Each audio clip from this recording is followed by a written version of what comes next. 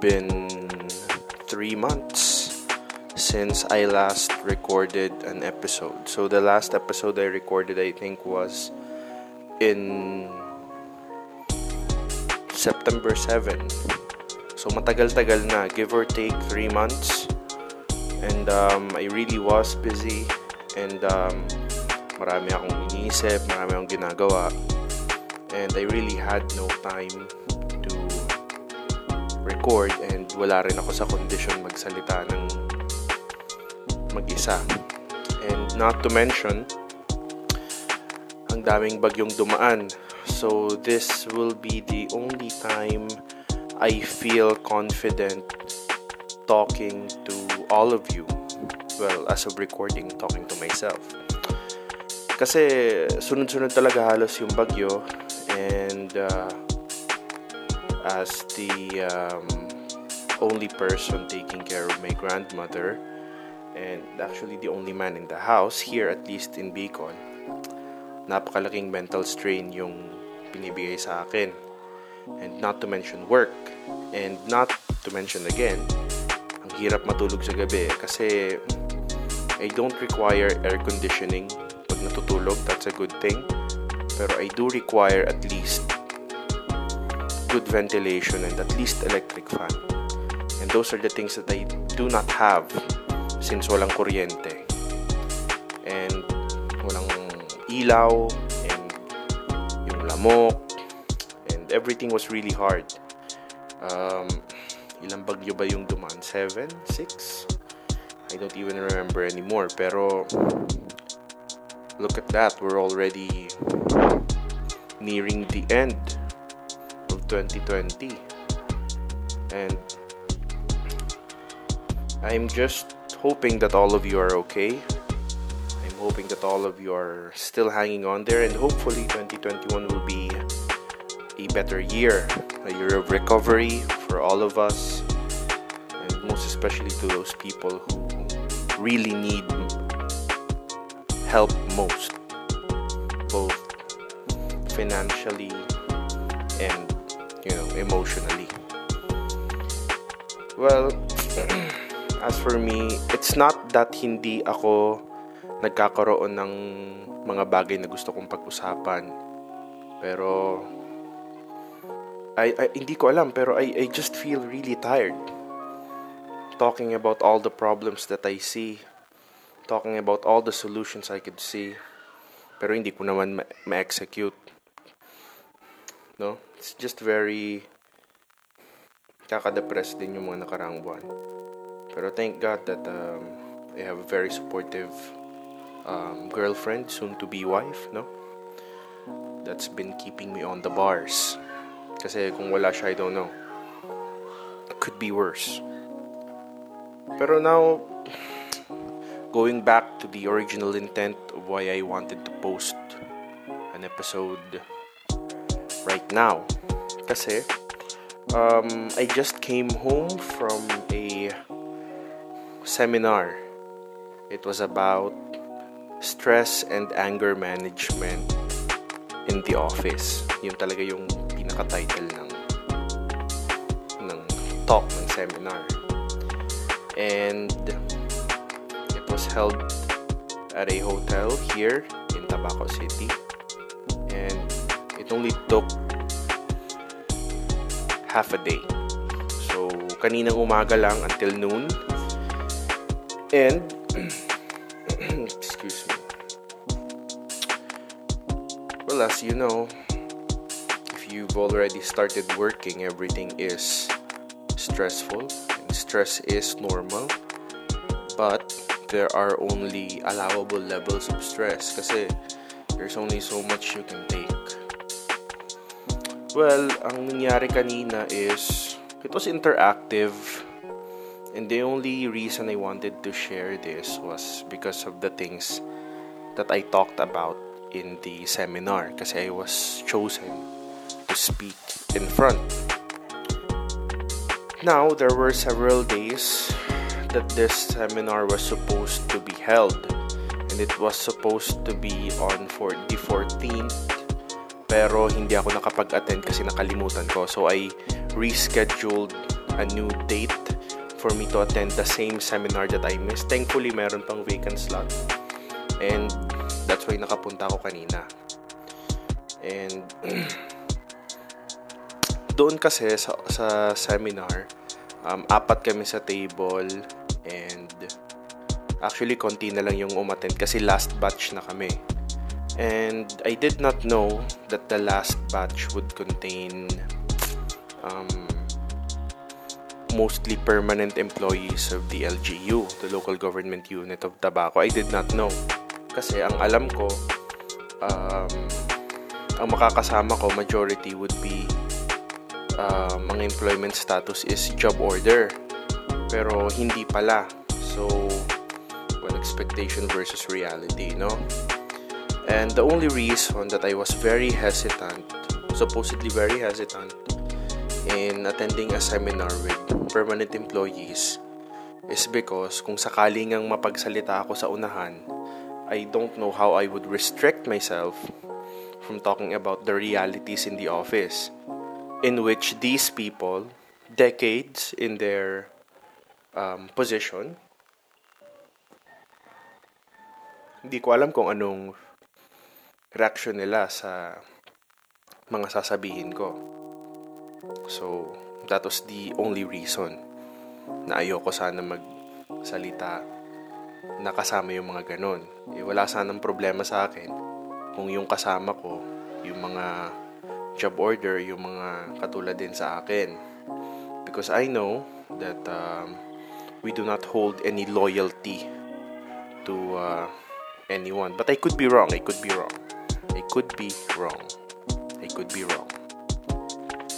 Well, ang nangyari is, sabi ng speaker, which is a registered psychologist, Mr. Nino Daep, coming from DSWD Region 5, also coming from Quezon City, and also different institutions in the country. And it was interactive. Ang nangyari, he wanted us to talk amongst ourselves and i-compile lahat ng mga bagay na nakakapagpa-stress sa amin sa office or sa bahay or anything simula nung nagsimula yung pandemic. So those could be many things. So he gave us around 10 minutes which actually ended up to be 15 minutes. And ang nangyari, yung iba nag-share. And since konti lang kami, ilang tables lang ba yun? I think there were only 4 tables. And each table has around 4 people. So 16 people na hindi yun yung ina-expect na number. I think there should be more, pero baka nauna na sila doon. However, these are all permanent employees. So medyo awkward para sa akin. They all know each other, hindi nila kilala. Yeah, sino ba naman ako, right? Anyway, nauna sila magsalita. We were actually the last table to speak up. No? Yung una, sabi ng speaker ni Mr. Daep, tell us about the things that stress you most. Okay, first of all, define niya na kung ano yung stress. What is stress? What is ganyan? Ngayon, first table nagsalita, nag-define rin siya ng sarili niyang definition of stress and nagbigay siya ng outlook niya sa kung ano ba ang ganito, probably for his batch of workers, no?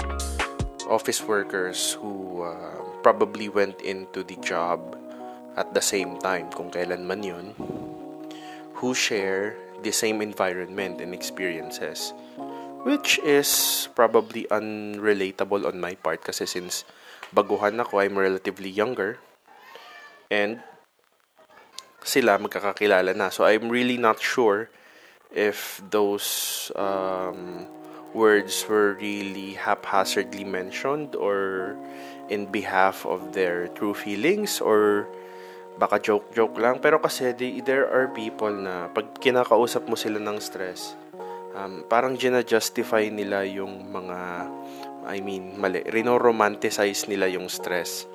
Alam mo yun? Hindi, lahat naman tayo may stress. Sabi ng unang nagsalita, lahat naman tayo may stress. And ang technique lang dyan, magpatawa ka. Technique lang dyan, mag-isip ka lang ng positive. Ang technique lang dyan, wag kang maupo lang dyan.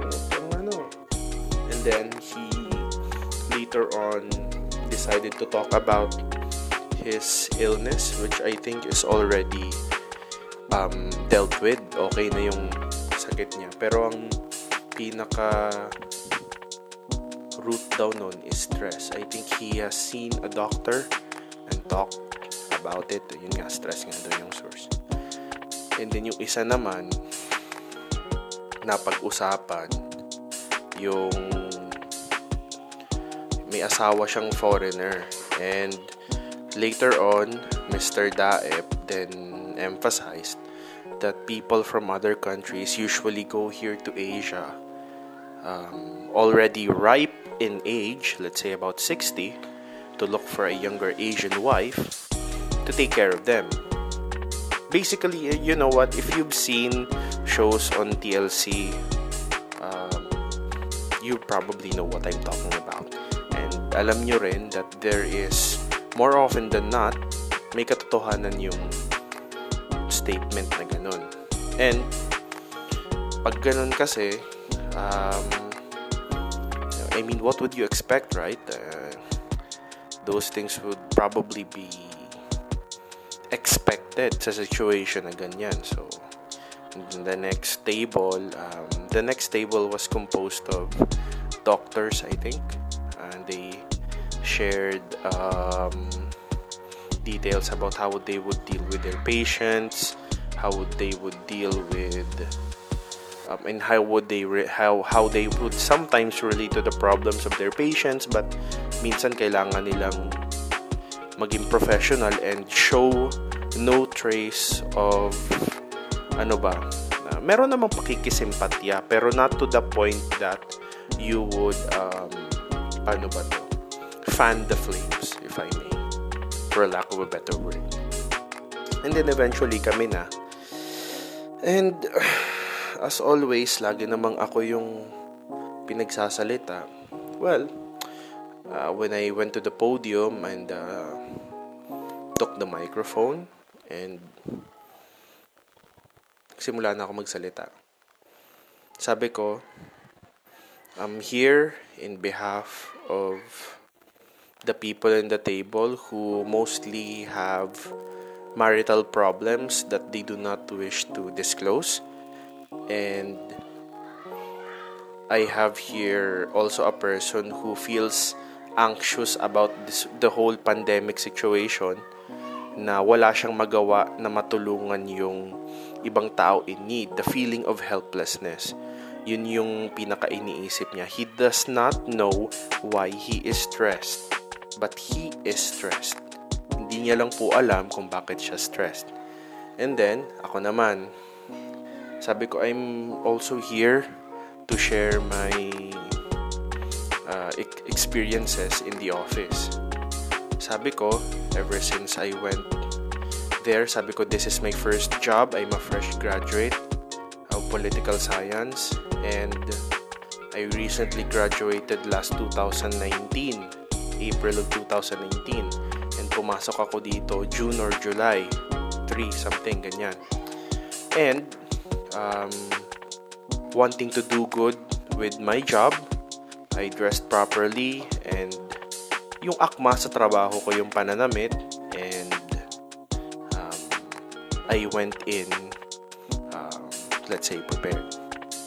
Pero sabi ko, sir, coming from the university and working to the LGU, sabi ko, if I may say so, ang laki ng disparity. Nag-aaral ka ng gobyerno ganito, ganyan, ganito ang palakad. Everything seems to be running on oil. Smooth oil, or all the cogs are turning. Right? And then here comes this situation na pagpasok mo sa trabaho sa government, I mean, you even wonder to yourself how this thing is still working. Right? And then he nods his head, and then sabi niya, Sabi ko, I think I am being treated differently. Sabi ko, this is the first time that I would be talking about this openly for 1.5 years since I've been employed. And medyo nahihiya ako, sabi ko. And this would be the first time that I would be talking about this openly in front of other people, especially with other people. I don't usually talk about this in front of other people. And sabi niya, sige, congratulations for holding it in for more than 1.5 years. Sabi ko, opo, sir.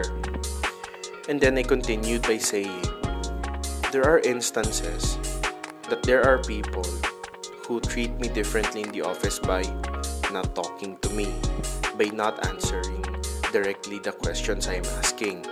Meron din yung iba parang sinusukat yung mga alam ko, seemingly asking me questions and gauging me by my answers. Meron ding ibang sabi ko, sir, may situations na dumaan lang ako, tatawagin ako, may tatanong sila about something critical. And then, sasagutin ko. And then maya-maya, may makikinig na. And then later on, maririnig ko na lang may nagbabackstab sa akin. And a few days later, maririnig ko na lang na yung exactly sinabi ko sa kanila, yun din nga talaga yung nangyari doon sa araw na yun din yung in-announce. And yun din yung lumabas na, for example, findings or memo or what. And then, after that, I don't think I was treated properly with equal whatever. Kasi, I think they look at me differently since I am an academic person. And I don't think that that's right. But I don't know how to deal with this.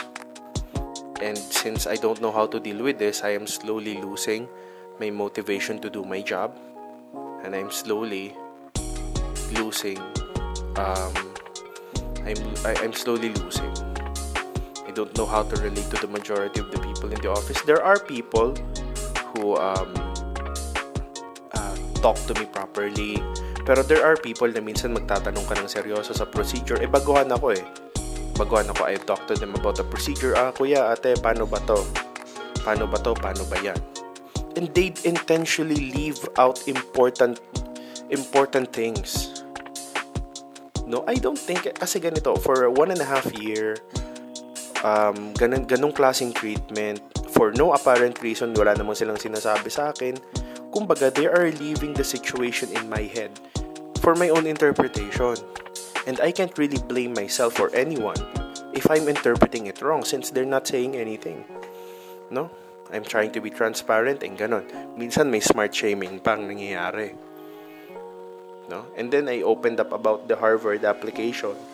Nasabi ko, I'm stressed out about the Harvard Kennedy School application that I couldn't pursue.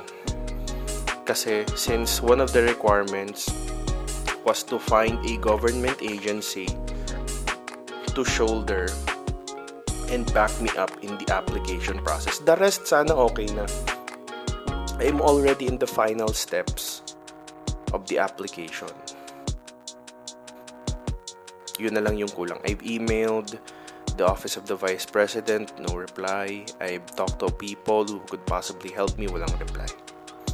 Alam ko naman kasi, I slowly accepted the fact that hindi ako mapagbibigyan kasi pandemic. They're busy helping other people. Tapos may mga bagyo pang dumaan and sabi ko, tanggap ko na.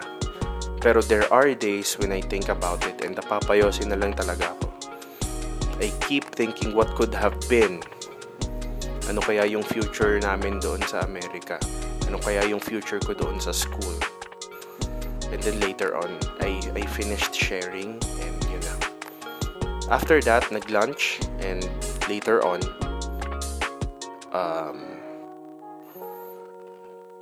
the speaker called me. Umuwi na yung iba. And then, sabi niya, may pupuntahan ka, Brad? Sabi niya sa akin. Sabi ko, wala po, sir. Sabi niya, upo ka muna dito. I have something to tell you. Sabi ko, okay. No po ako. And sabi niya, let's talk about your coping mechanisms first. Nakakailang yosi ka sa isang araw. Sabi ko, sir, dati I used to smoke a lot. Pero ngayon, I try to limit myself slowly by only smoking after meals. Sabi ko, I try to stick with 2 sticks every after meal. So that makes it 6 sticks a day, pero minsan lesser. Pero dati sabi ko, ang isang pack ng Marlboro Blue would last me, swerte na yung 2 days. Minsan, 1.5 araw lang, ubos na. So I'd have to buy another pack. And by the end of the week, I'd usually buy 3 packs, 4 packs of cigarettes. So, sabi niya, okay, so that's still manageable. Iniiwasan lang natin dito yung relapse mo and yung withdrawal. And take note, guys, that this man is a registered psychologist and he knows what he's talking about. So, I really did listen. And sabi niya, ikaw, yung trabaho mo ngayon, stepping stone mo lang ba to? Sabi ko, sir, sabi ko, yes.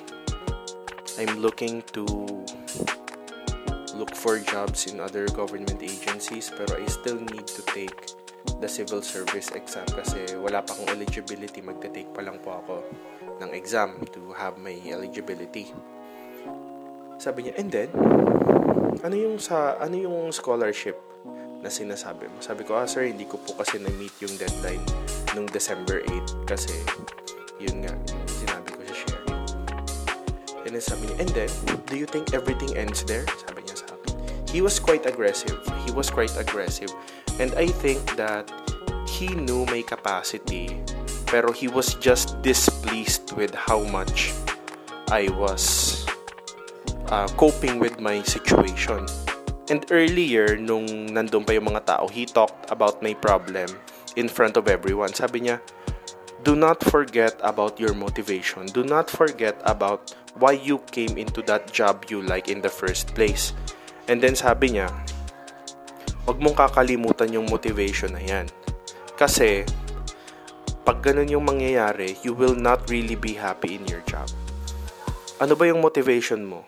Sabi ko, I went into the government office hoping to at least contribute change to society. Yun yung sabi ko.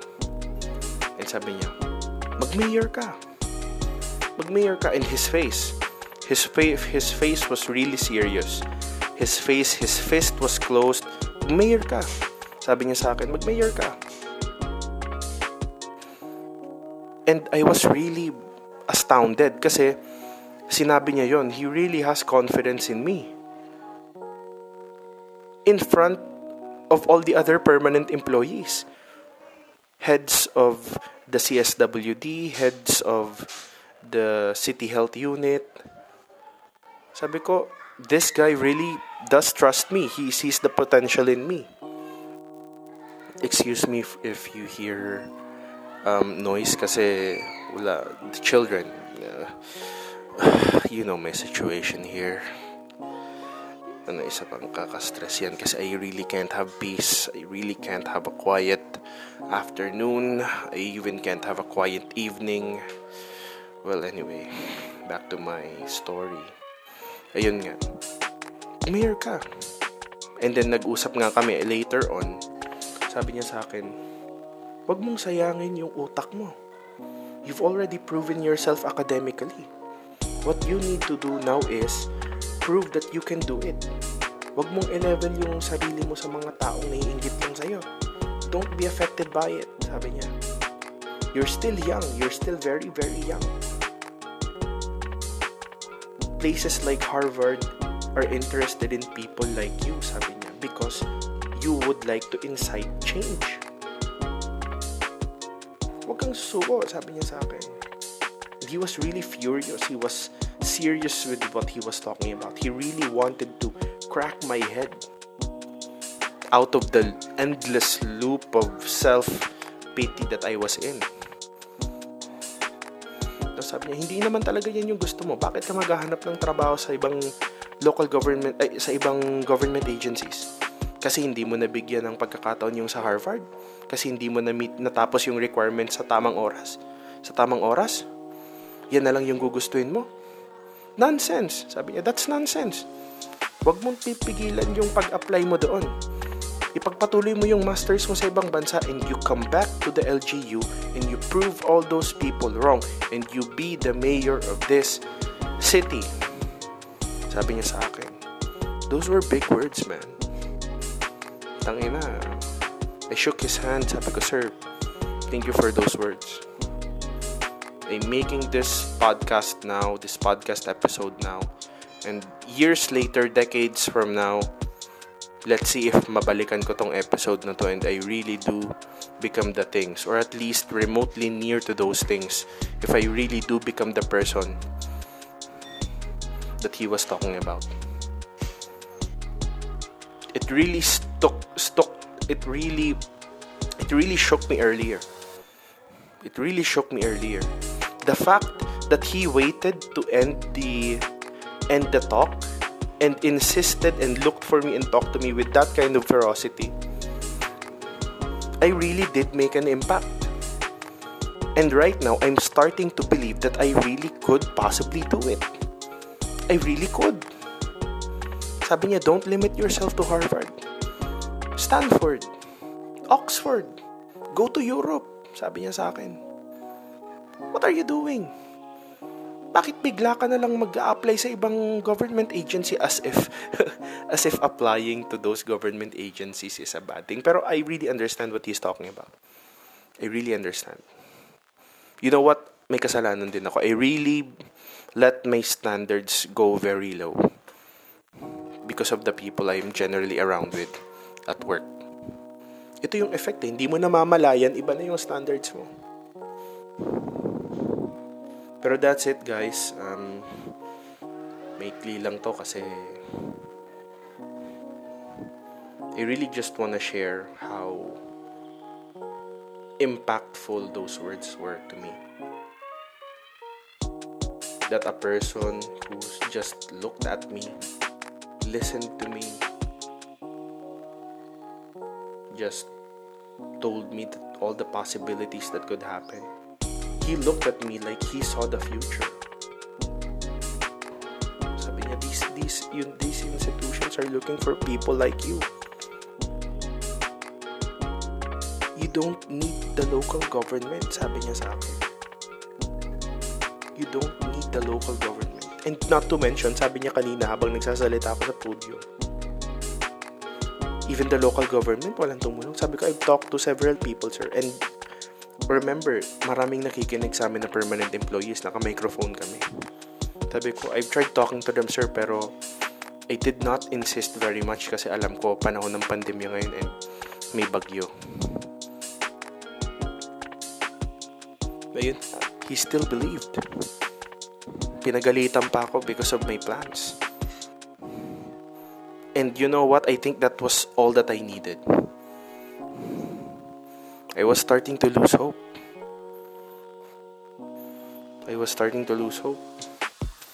Sabi ko, maybe dito na ako tatanda. Maybe I was all talk. Maybe I'm an empty shell. Maybe I'm happy on the outside, pero sa loob-loob ko may iniisip pala akong iba.